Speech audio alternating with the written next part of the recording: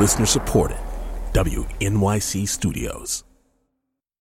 You're about to hear a recording of a live radio program. It's called Indivisible. You can listen live and call in 4 nights a week on public radio stations around the country or at indivisibleradio.com. You can also join the conversation with hashtag #IndivisibleRadio or leave us a voicemail at indivisibleradio.com. Subscribe now so you don't miss a thing. Okay, here's the show.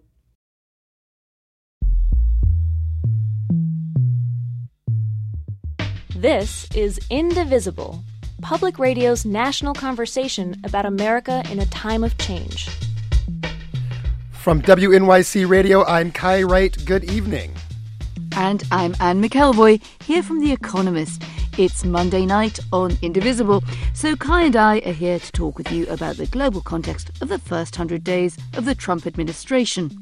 We're getting close to that 100-day mark, and maybe as a consequence, we're moved to kind of go back to the beginning tonight.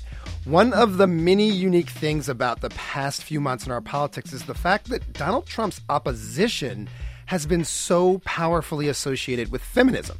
After all, it literally began with a women's march. And so people of all genders have been asked to stand up and choose sides in what has become a culture war over gender. That's right, Kai, but there's also an interesting wider take on the subject of women in power that we've been looking at in various ways at The Economist lately. I suppose you could say the future of Europe and certainly the European Union is in the hands of 3 women. That's Angela Merkel, contending for a record 4th term as German Chancellor, Theresa May leading Britain out of the European Union, and a challenger on the far right from the Front National in France, led by Marine Le Pen. Now, she's a woman shaking up traditional politics and voting allegiances, but in a way that worries a lot of people, given the Front is staunchly anti-Muslim, it's anti-immigration, and it has a really big anti-globalization agenda. So with all of this going on both domestically and around the world, what we're wondering tonight is this. 4 months into an administration in which gender is so powerfully relevant, is anything changing about the way you see gender in your everyday lives or how we all think about it in our politics? Listeners, has the way you see gender in your own life changed in any way since the election? Call us at 844-745-TALK. That's 844-745-8255. Or tweet us using the hashtag #IndivisibleRadio. We, of course, want to talk about politics. Do you see politics more or less through the lens of your gender? Maybe you've decided that gender is way too relevant. But we also want to talk beyond politics. Has the way you think about gender in your life in some way changed? 844-745-TALK. That's 844-745-8255. And I want to say, obviously, we want to hear from women and we want to hear from people who identify as transgender, given how hotly those gender identities have been debated. But we also want to hear from men. We want to know how and why has the way you think about your gender changed also in recent months. Again, 844-745-TALK. That's 844-745-8255. Or tweet using the hashtag #IndivisibleRadio. And joining us for the conversation throughout are Collier Myerson, a contributing writer for The Nation magazine who covers social justice movements. She's been writing about feminist politics in the Trump era. And also Soraya Shamali, director of the Women's Media Centre Speech Project. So, Soraya, let's start by widening out to the global picture, if we could. We're asking our listeners to talk about what the Donald Trump election signalled to them about gender. And to so many women in the US, it seemed to be saying that the majority of voters were willing either to overlook overt sexism or they were actually endorsing that overt sexism. What do you think Trump's election was really saying to women across and outside of the United States? So I think that Trump's election didn't actually show that a majority of voters were rejecting the idea that women should have equal access to opportunities or equality, however that might be defined. He didn't actually win a majority of voters because of our quirky electoral system. But I think it sent a very clear wake-up call to women in the United States and all over the world to not take things for granted.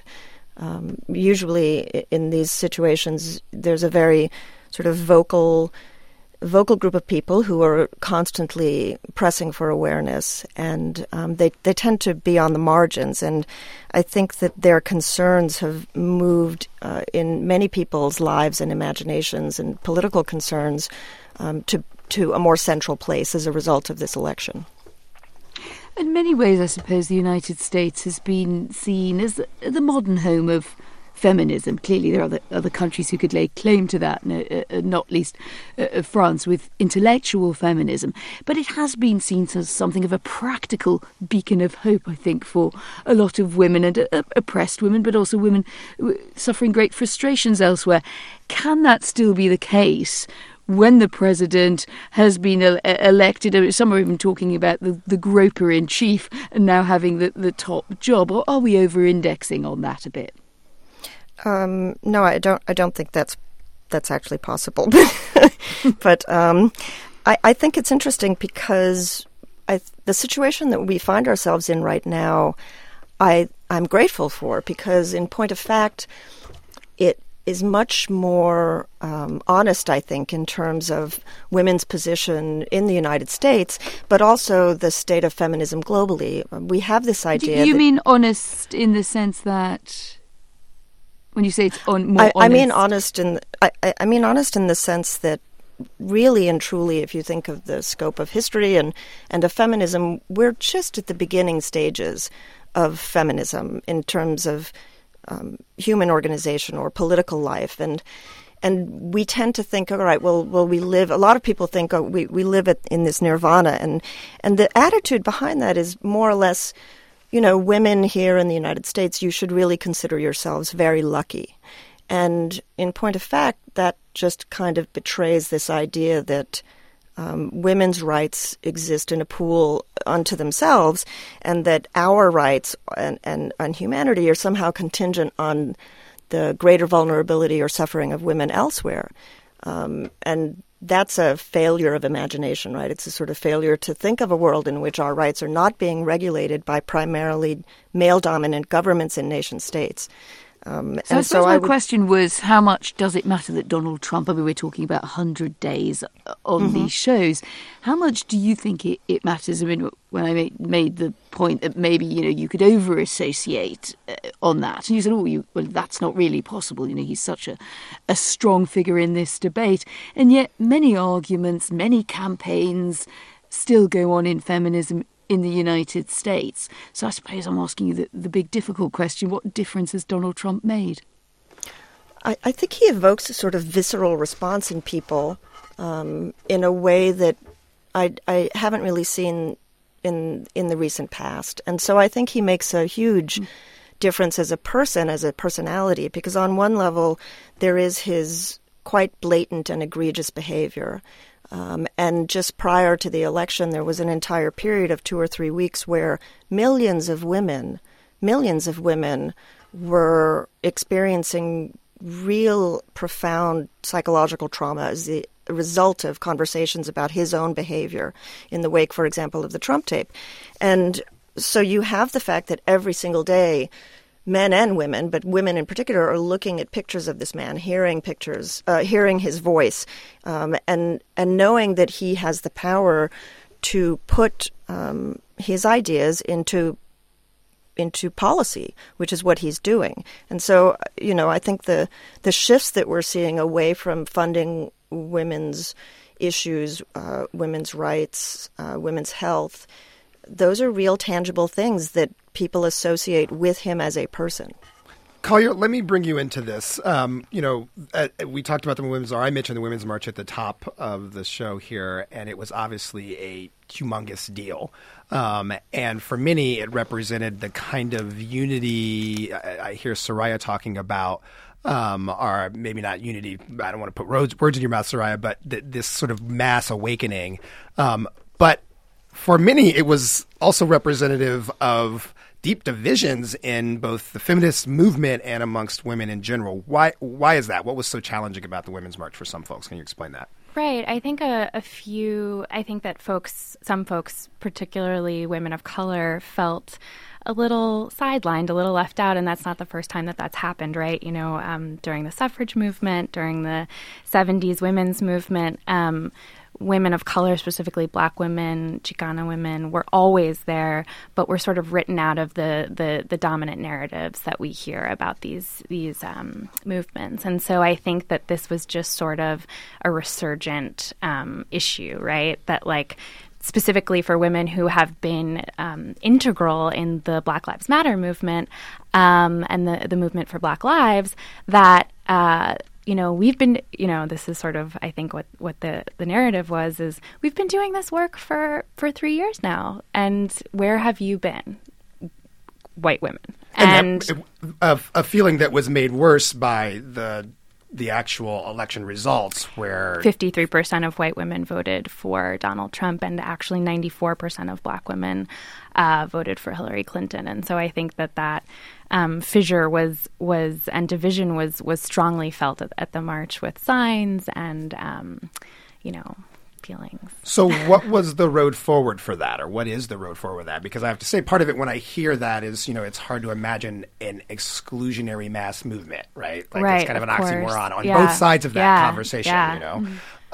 So what then, did anything grow out of that debate? Yeah, one of the founders of Black Lives Matter, Alicia Garza, wrote a really interesting piece in Mike about being one of the people to found Black Lives Matter, and sitting on sort of on one of the sides of this issue and feeling like, yes, I understand that I've been doing this work for 3 years, but I also know that we have to widen our net, and we have to let and be amenable to and understanding of women who aren't as familiar with the rhetoric and the terms and the movement as we are. And so I think that she sort of opened the door for a more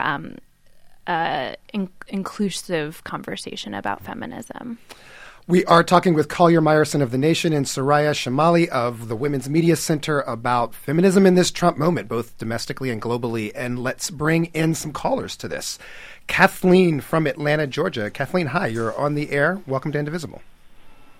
Hi. Thank you very much. For me, this has been a real eye-opening kind of thing. I'm an accountant, and we're very much a meritocracy. So I haven't really paid that much attention to feminist issues until probably about halfway through the Trump campaign. And it started kind of getting into my consciousness that there were real serious things that were wrong. And I've noticed a big change in the way I hear words now. I'm much more aware of what I say and how many times I'll say, well, I just don't understand that, so could you explain it to me? Or then, just kind of putting myself down so that a man will feel more comfortable, and how I'm really trying to change that. I've gotten a lot more hyper-aware of the way women are treated, the way people talk to us, and also gotten a lot more activist about not just sitting by and really not paying attention. So it's really made a difference for me just in my everyday interactions with my coworkers, with my family, with people that I work with, the whole bit. And Kathleen, to make sure I understand you there, so you're saying that sort of before the campaign, you just didn't really think about it a lot. You would just sort of adapt yourself to men around you a lot of times, and adapt what you had to say and downplay yourself, and that now you've changed that. Is that correct? That's what you're saying, right? Yep, that's what I'm saying. So how have people responded to you differently? Have you had a different than experience in how people respond to you as a consequence? I have. Some of the men in my life have been somewhat less than pleased with this. I was dying to ask. They told me that I need to, the standard stuff about, you need to really just calm down. You're being too strident. You're being too loud. You're being too this. And it's like, no, you don't understand. This is who I am, and I'm tired of being somebody that makes you comfortable. I'm going to make me comfortable, and I am going to show you that I am actually very smart, and that I am very capable, and that you cannot take me for granted anymore. I'm not going to be the quiet little shrinking violet you want me to be. I'm going to be me. Well, thank you for that, Kathleen. It's hard for me to think of you as a quiet, shrinking violet. So apparently things have changed dramatically. But so I wonder what that then means for our politics, both Collier and Soraya. You know, if there are a bunch of women running around like Kathleen, that could be a significant change in America. Right. Yeah, I think it really boils down to feeling provoked, right? Like, I think that Donald Trump is one giant provocation. There's it manifests in different ways. There's and his White House, and of course all of the right wing. There's Trump weighing in on Bill O'Reilly's character and saying that he's an extraordinary first of all, a president to weigh in on the character of a talking head is pretty strange, and he's saying, this guy is a good guy. I can tell you that, this is This his is character. in reaction Right. to Bill O'Reilly, the news recently of his problems with settling sexual harassment lawsuits at Fox News. Right. And this is also piggybacking off of what happened to Trump, which the word that shall be not said on air. But, I think that it's a giant reaction to Donald Trump provoking women all over the country. And just the optics of his White House and the way he ran his campaign, he doesn't even give us the illusion that he's trying to do anything different except rest the power of in white men's hands. I think. Go ahead. Can I just add something to what Collier just said? I think too that he did something that was quite typically unpredictable, but also fairly dangerous, because he kind of explodes the idea that the paternalism that American women are subject to, and we are subject to an astounding degree of political paternalism. He gave lie to the idea that what we should be trading our rights away for is some form of protection. Because there are really no illusions about him. He says words and they have no meaning. And so when he says, I love women, or I respect women and I'll protect women, it's very clear that that's really not the case. And so it does beg the question of, when other fairly traditional, very conservative, highly religious men say those things, what exactly are they saying about the public-private divide, or about their sort of cultural entitlement to be political leaders? And so, I think the fact that we are now seeing thousands of women talking about running for office in 2018 is a direct response to that provocation. Mm-hmm. We are talking with Collier Meyerson of The Nation and Soraya Chemaly of the Women's Media Center about feminism in the era of Trump. We want to hear from you. How have you changed the way you think about your gender, male or female, in the Trump era? Has it affected your politics, your daily life? We want to hear from you. 844-745-TALK. That's 844-745-8255. We have to take a short break, and we'll be right back.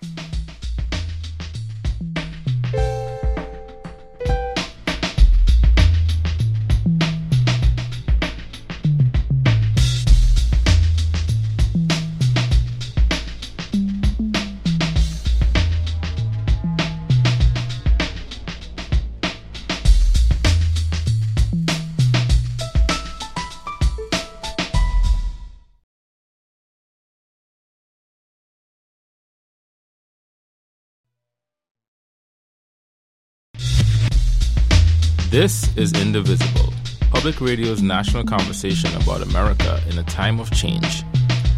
From WNYC Radio, I'm Kai Wright. And I'm Anne McElroy here from The Economist. We're speaking with Collier Meyerson of The Nation and Soraya Shamali about feminism in both domestic and global politics. And listeners, we want to hear from you as well. How has the way you see gender in your own life changed since the election, if it has changed at all? 844-745-TALK. That's 844-745-8255. And let's go right to a caller who's been waiting for a while for us, Busayo in Brooklyn. Busayo, welcome to Indivisible. You're on the air. Hi. Thank you for taking my call. Thanks for calling in. So this is a tough one. I think that I'm a black woman. I live in New York City. And I really, since the election, I think the election completely disrupted the way I thought about myself as a feminist and whether or not this was a banner under which I even want to belong. I feel like, I went to vote. I did not like Hillary Clinton. I was a Bernie supporter. But sort of doing the calculus, I made the decision that she was better than the alternative.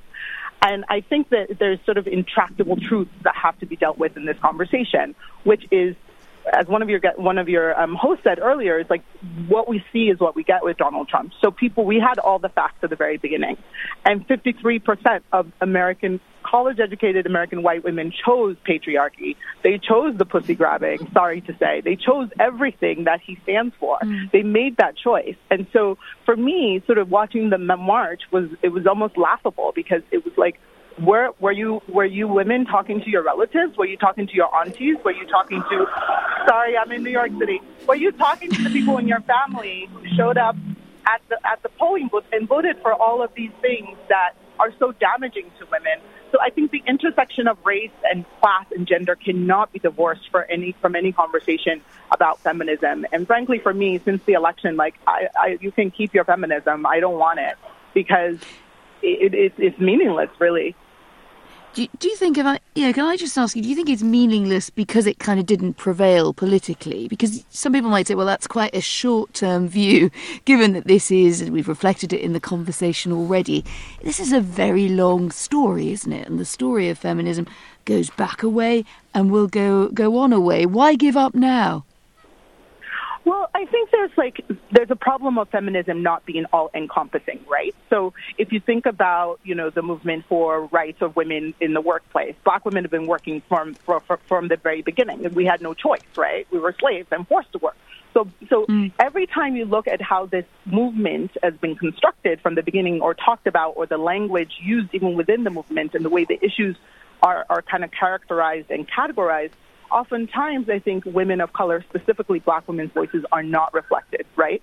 So in terms of a long-range view, I think about sort of white feminism and the election and the ways in which it essentially failed, right? Like, this was a candidate that, though problematic, was exceedingly qualified, and her fellow sisters didn't show up to vote for her. But from that, they picked a different choice. Very, very interesting challenge you've thrown out there, and we might hear some more callers coming in off the back of that you feel effectively it failed, or at least it failed you this time round. Let's put it that way. Let me continue, if I could, peeling away the layers of what feminism is, or what we think it is in the early stage of the Trump era. Is it just a backlash, or a more slow progress that's being impeded a bit by Donald Trump being in the White House? We've had a flavour there of some of the frustrations and rather different views of what that might amount to. But every society still has its tensions or its doublethink about the role of women and the value we place on it. So, Soraya, if we take this very powerful argument about men deciding women's health issues. It's a flashpoint around the Trump presidency, setting in place, for example, systems that could defund Planned Parenthood. That picture of that male group of deciders looking at questions like this. How do you read that?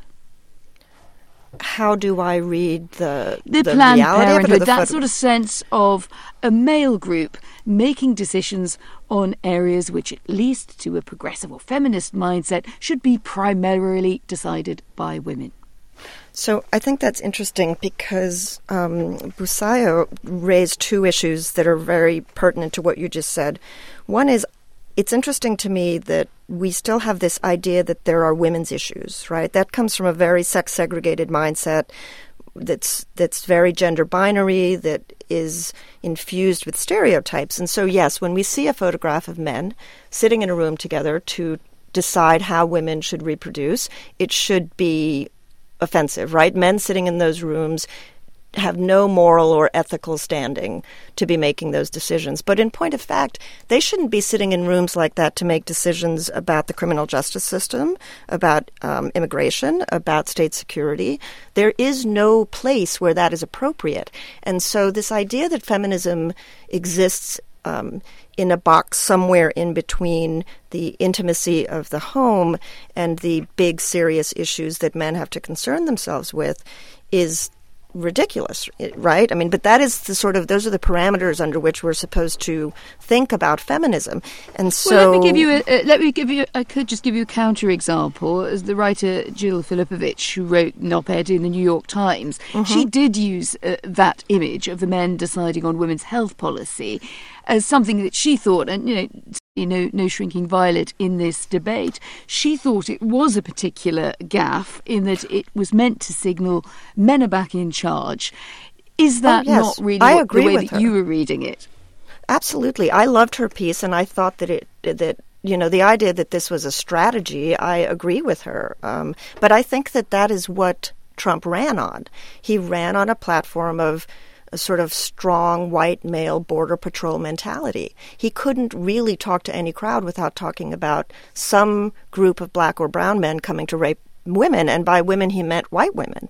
So, it was either Muslim men or Mexican men or black men in the city, and so you can't disconnect that from this 53% of white women who opted for patriarchy, because reeling in the context that we were in, the political context and the conversations we were having on this public scale about sexual assault and sexual violence, one response to that among women, particularly women in a hierarchical white supremacist society, one response to that is to fall back on just world theory. But these are such strong words, and I'm already feeling it, a bit like, really, white supremacist society? Really? Yeah, those are hard words for people to... They are hard words to consume. But, I mean, let's find out how callers respond to that. But here's another difference I might like to pull out and just sort of throw out there for discussion and to Collier as well to come in on. We've been talking a lot about differences across the series between European and US politics. And one thing that has struck me, having sort of covered a bit of both for a lot of years, is that the defining questions, abortion rights, legal standing of abortion, is much closer to the heart of the debate in America on defining parameters of feminism, though in fairness, Soraya, you did rather challenge that view that it should only be the women's issues that are primarily what we're focusing on. So why do we think that is? If we look at Europe, we find that abortion is definitely a part of the debate, but there are other things, perhaps workplace rights, which seem to trumpet, small t trumpet, when it comes to the way that we see feminism. Either of you, just, do you have a take on that? Collier, does that sort of strike a chord with you? You think one thing is perhaps more foregrounded? I'm sorry, I think I kind of missed. Well, I think the question... So can I... Go ahead. Oh, sorry. Well, I was going to say, I think that the notable difference, the thing we really can't avoid talking about, is American religiosity. And so, Trump got something like 83%. You think that might be driving it?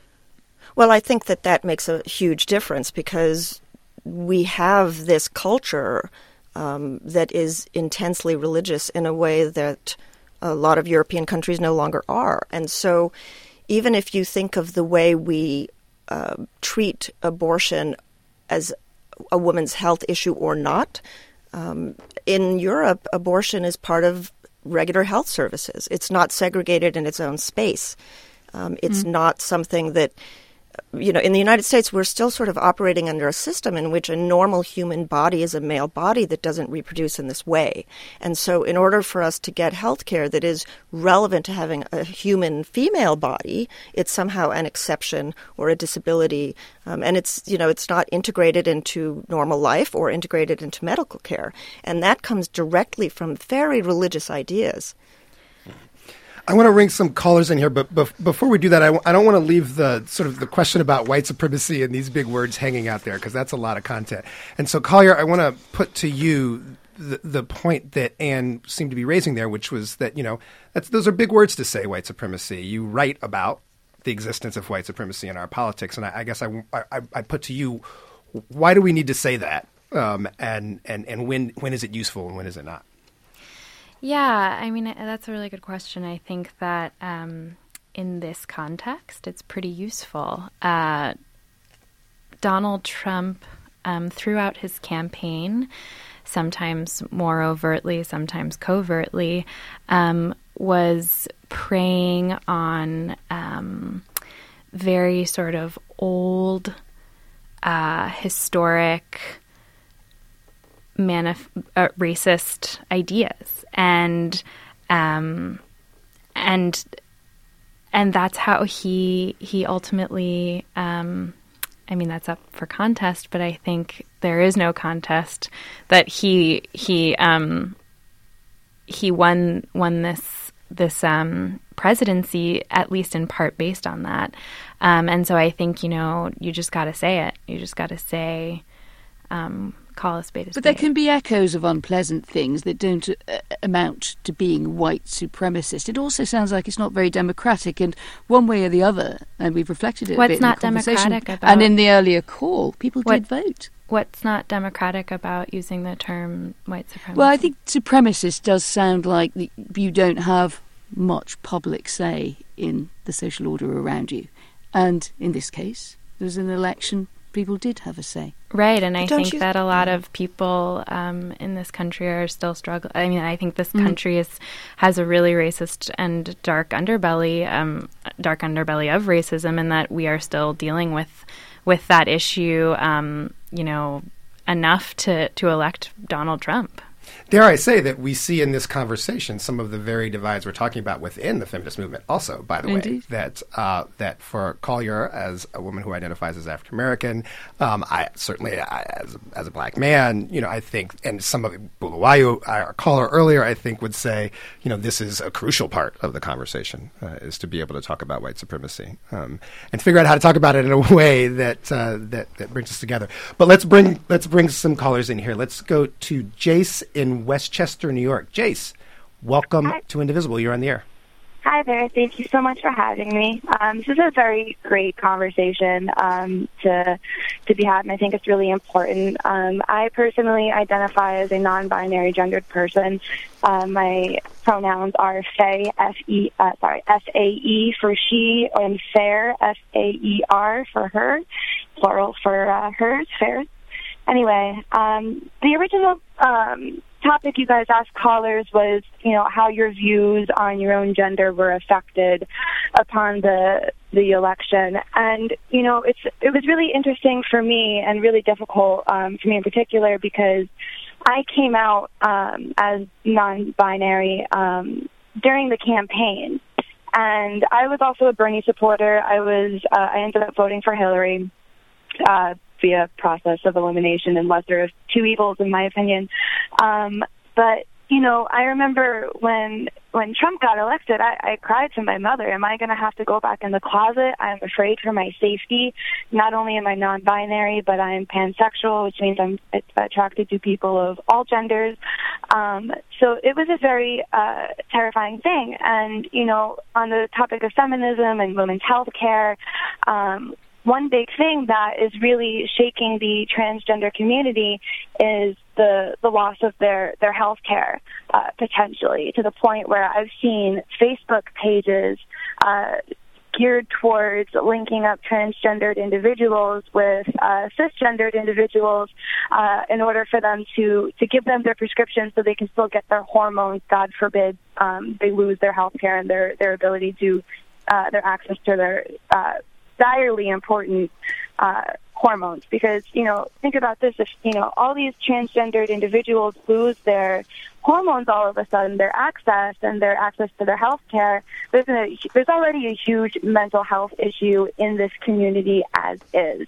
And say they lose their access to these things, we're going to see a huge jump in the rate of suicide among transgendered youth, and just a big jump in mental health issues among transgendered. Jace, can I ask you, you said you were afraid you would have to go back into the closet. And I have to say, we heard a lot of people, callers on this show and on previous shows right after the election, call in and say similar things. So have you had to go back into the closet in any way? Have you adapted your behavior in any way?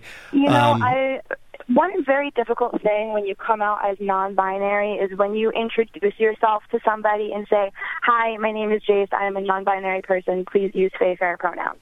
That is a very difficult thing with this election aside. So when this came into play, when Donald Trump, became elected, I did face a lot more vocality on, well, make up your mind. You're just confused. This is just a phase, and people calling me it and things like that. So, yes, to a large degree, first, when I meet certain people, yes, I am definitely more careful to saying I am non-binary. I won't correct people as openly as I used to if they, call me by the wrong pronouns. So, yeah, I have taken a big step back, and that is, being able to tell people and correct people on my pronouns and my gender is a huge, huge step towards me accepting who I am and really embodying it. Thanks for that, Jace. Let's go to Marie in Kansas City, Missouri. Marie, welcome to Indivisible. You are on the air. Oh, thank you. Since the election, I personally voted for Donald Trump, and I have no regrets voting for him. I think some of the things that have come out of his mouth are irresponsible, but on the whole, I think he's doing a good job. And I think one thing that people fail to take into consideration is how the Christians really suffered the past few years with the persecution. And I mean persecution when someone can't just simply operate a small business and asking them to do something that goes against their conscience. Like these poor people that are trying to, small family businesses that are operating a bakery or a floral shop, and then getting sued and losing their livelihood is ridiculous. And another thing, I think the whole transgender thing is a nightmare, and I think these people are severely psychologically disordered. Marie, I'm going to stop you there because we're not inviting you to talk about other people. We're inviting you to talk about yourself, but we appreciate the call. Let's go to one more. Tony in Jacksonville Beach, Florida. Tony, we have just a few seconds before the break. Can you chime in you're on the air and let us know what you're thinking? Absolutely. Thank you so much. First, I want to say I really appreciate all the work that you guys do. It's very important, and I love hearing the program. So I'm a white, cisgendered male, and the way that I became a feminist, I can remember the exact moment. I was 18 years old, and I was driving a young woman home from a party, a very close friend of mine. She'd had a bit too much to drink, and she trusted me enough to tell me about a very vicious sexual assault that she experienced. And it was at that exact moment after she finished her story that the whole feminist narrative that I had heard about, and the whole narrative of, there's a real problem with sex. We're going to have to cut you off for a second, Tony. We'll be right back. We're going to have to take a break.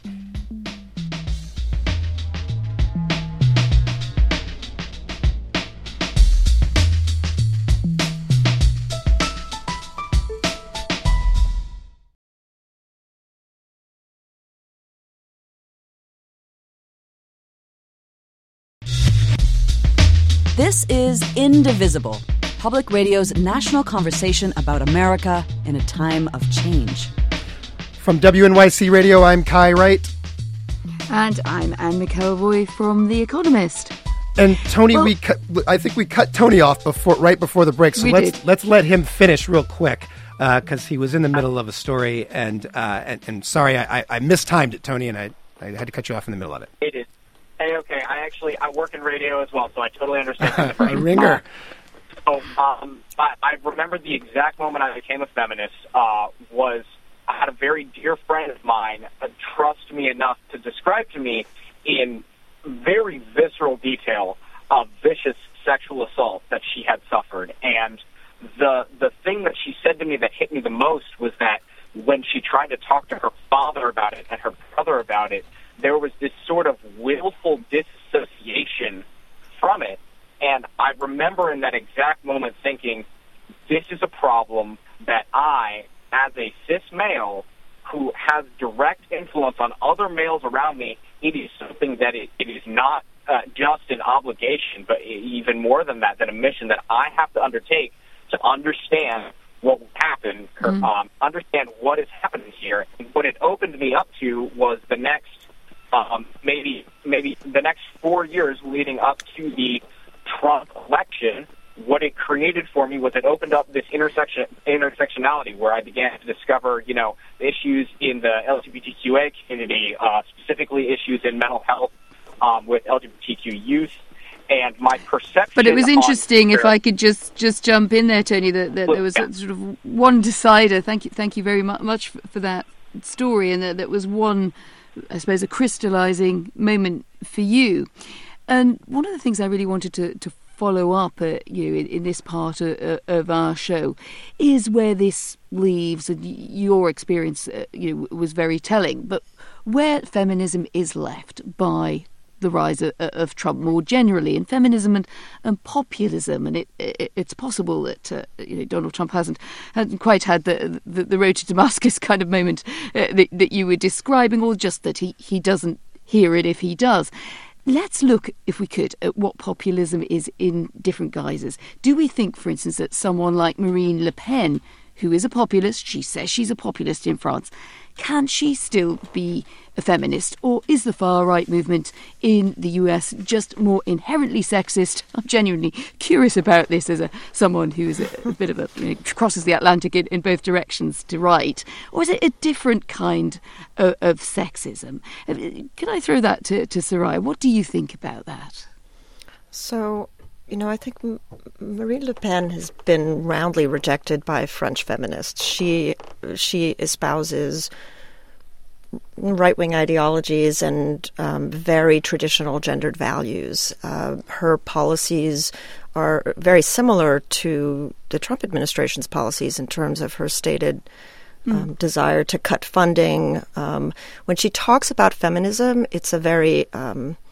she does it in a very instrumental way. She's really often mainly talking about immigration, and she's using the same kinds of border patrol narratives that we see in country after country after country. So she is, however, a woman. I point this out because I'm very perceptive when I cover European politics. She is.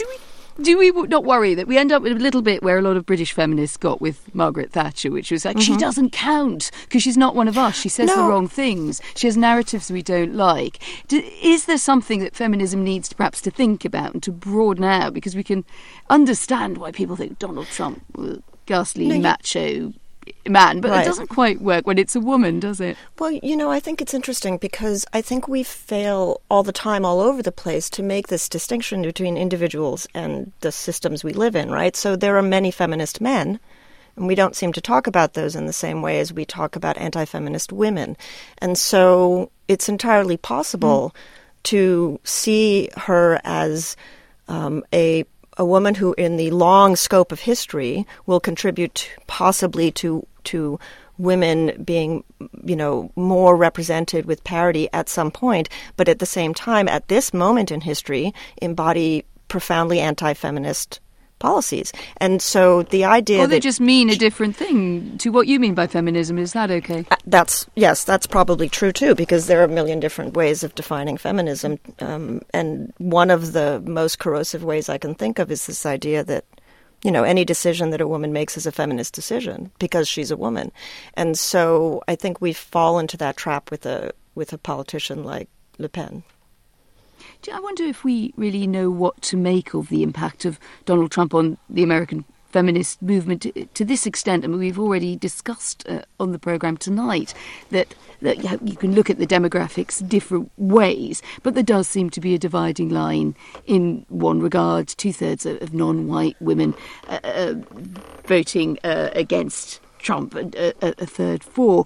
There are all sorts of different ways in which class and gender seem to be tangled up. What do feminists need to do to untangle it, just to become more appealing across the political piece? That would help see off Donald Trump, wouldn't it? Well, first of all, I don't know if 2/3 of all Black and brown women voted against Trump. I know 66% of Latinx women voted for him. It is quite complicated. You're right to bring that up, but broadly speaking, as I was just looking at the data in front of me, white American women, voted by about 2/3 to 1/3 for Trump. So we can see that there's a big sort of skew in one direction. But sorry, do go on, Colleen. No, I think that going forward, there is a need to bring in women from the margins into the center of this conversation, and that I sort of roundly reject. I find the conversation around who is a feminist and what is a feminist fairly banal at this point. I think that the more interesting and prevalent conversation is do you need to have politics in order to be a feminist? To argue, there are several women out there who have written for the New York Times, for Harper's Bazaar, who have argued that feminism doesn't have to be political, and I would say that feminism is inherently political, and so let us argue the politics of feminism, but let us not say that you can be a feminist and not be political. I mean, that's sort of the main tenet of the thing, in my opinion. And so I do think that in order to argue the politics of the thing, you need to include all women, however they identify. And for way too long, so many of these women have been left out of the conversation. And so I think that there needs to be an extra effort to bring in American Indian women, trans folks, and it Black women. It sounds very effortful, and I don't mean to say that disrespectfully, but I mean if one finds oneself saying these we need to do this, we need to bring it in, that sounds like people are not coming in of their own accord, and therefore the offer might not be right. It just might not be very attractive. Well, I think that we spoke about Planned Parenthood before, right? And Planned Parenthood, a disproportionate number of the women who use the services of Planned Parenthood are women of color, and that's a wrinkle in the issue. That's an important one to discuss, and why is that? And it's because women of color tend to be less well off. And so their voices also need to be centralized in the conversation. And how we do that, I'm not an activist or an organizer, so it's not up to me. I cover the things. But I do think that it is imperative for the feminist movement going forward to center these women. Well, I mean, interestingly... Right. I want to play some tape, actually, of a really important moment that happened recently in our political culture that sort of gets to this, is that we're talking about who gets brought in, but then I'm often just looking at totally different cultural movements in the first place. And I'm thinking about Maxine Waters and this moment. You mentioned Bill O'Reilly earlier, and so there was this striking moment where after Maxine Waters, who it should be said is her job is a veteran Democratic politician with a safe seat, and her job is to pick fights, and so she was picking a fight, and Bill O'Reilly responded in a way that really upset a lot of people, and I think we have the tape of that. So he made fun of her hair. So she was on the floor talking about this very thing, talking about those who have been historically left out of this conversation and how they were going to fight, she and others were going to keep fighting Trump. And so he made fun of her hair, and then she responded like this. I'm a strong Black woman, and I cannot be intimidated. I cannot be undermined. I cannot be thought to be a friend of Bill O'Reilly or anybody. And I'd like to say to women out there everywhere, don't allow these right-wing talking heads, these dishonorable people to intimidate you or scare you. Be who you are, do what you do, and let us get on with discussing the real issues of this country. And I play that, it's because right before the show even, I was on Facebook and I saw a friend of mine who had a birthday cake from the weekend and had that quote, "I'm a strong black woman, I won't be intimidated," written on her birthday cake. And this just has become such a massive cultural moment for black women. Yeah. And what about it? I mean, I guess on one hand it was resonant always, but what about this particular incident? Why has this resonated so much?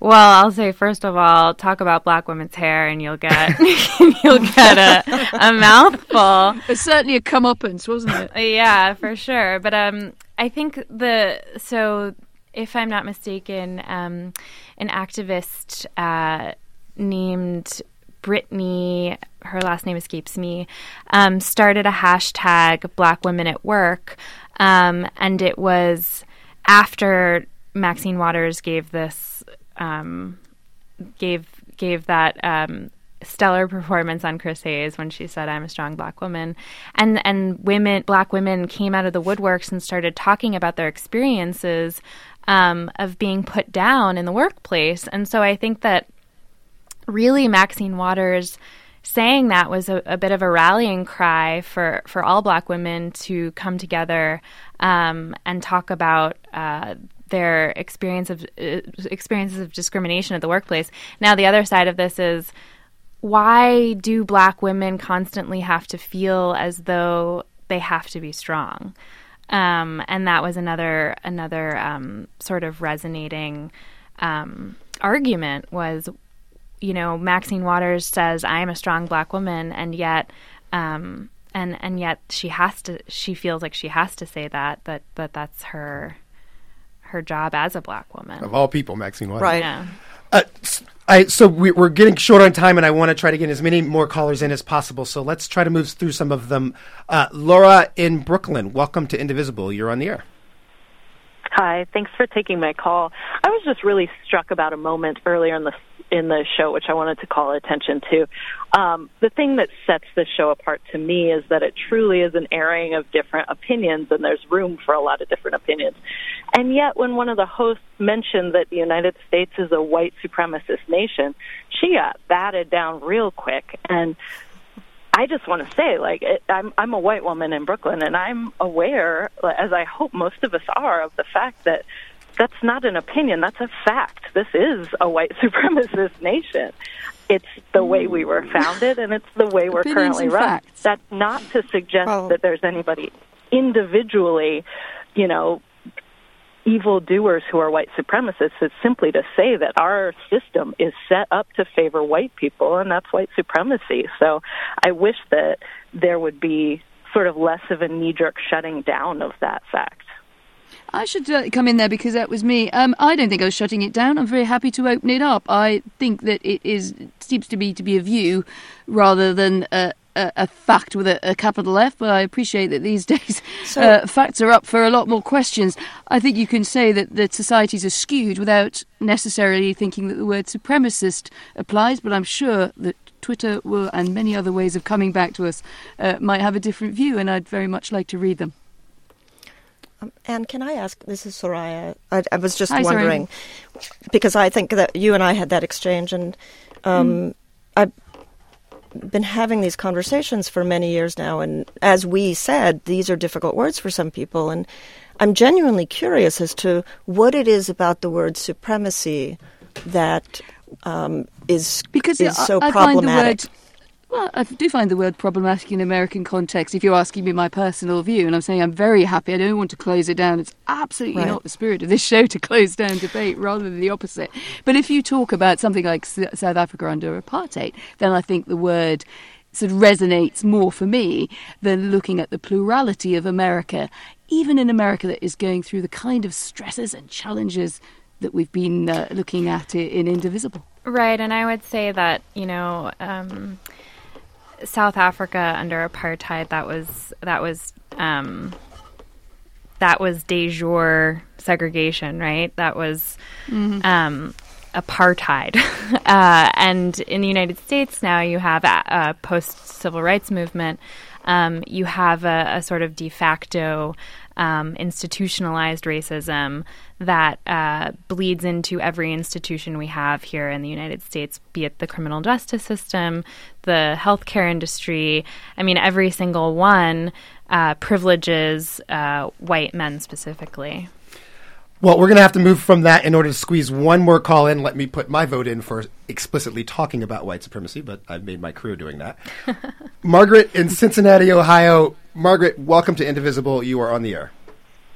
Thank you so much for having me. I just wanted to mention that I currently have two careers, one of which is teaching voice lessons and the other of which is working in public history. And what has been interesting for me is that in the field of teaching music lessons, women are often expected to serve in leadership roles and are expected to be strong. And whereas in public history, women do not serve in as many leadership roles. And it's very hard to assert myself in this particular career.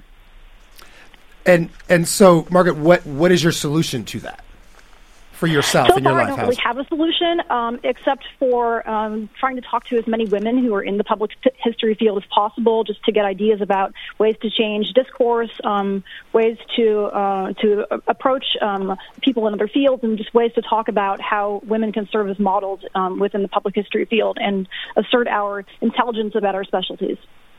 Well, thank you for that, Margaret.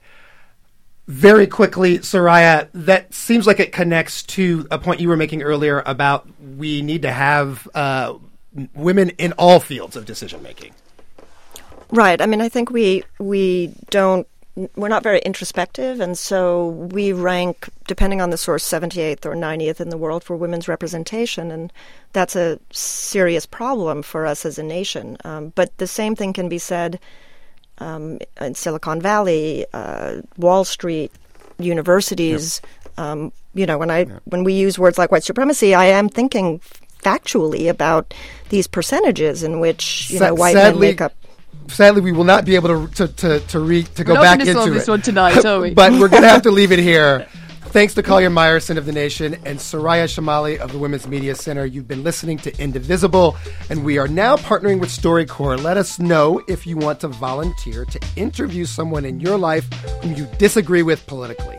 Just email us at listen@storycorps.org with the subject line Indivisible Interview, describing who you want to talk to, why, and what you want to ask them. Tomorrow on Indivisible, you'll have Brian Lehrer. I'm Kai Wright. And I'm Anne McElvoy from The Economist. Talk to you next week. Support for Indivisible is provided in part by Emerson Collective, the Ford Foundation, and the Jacob and Valeria Langloth Foundation.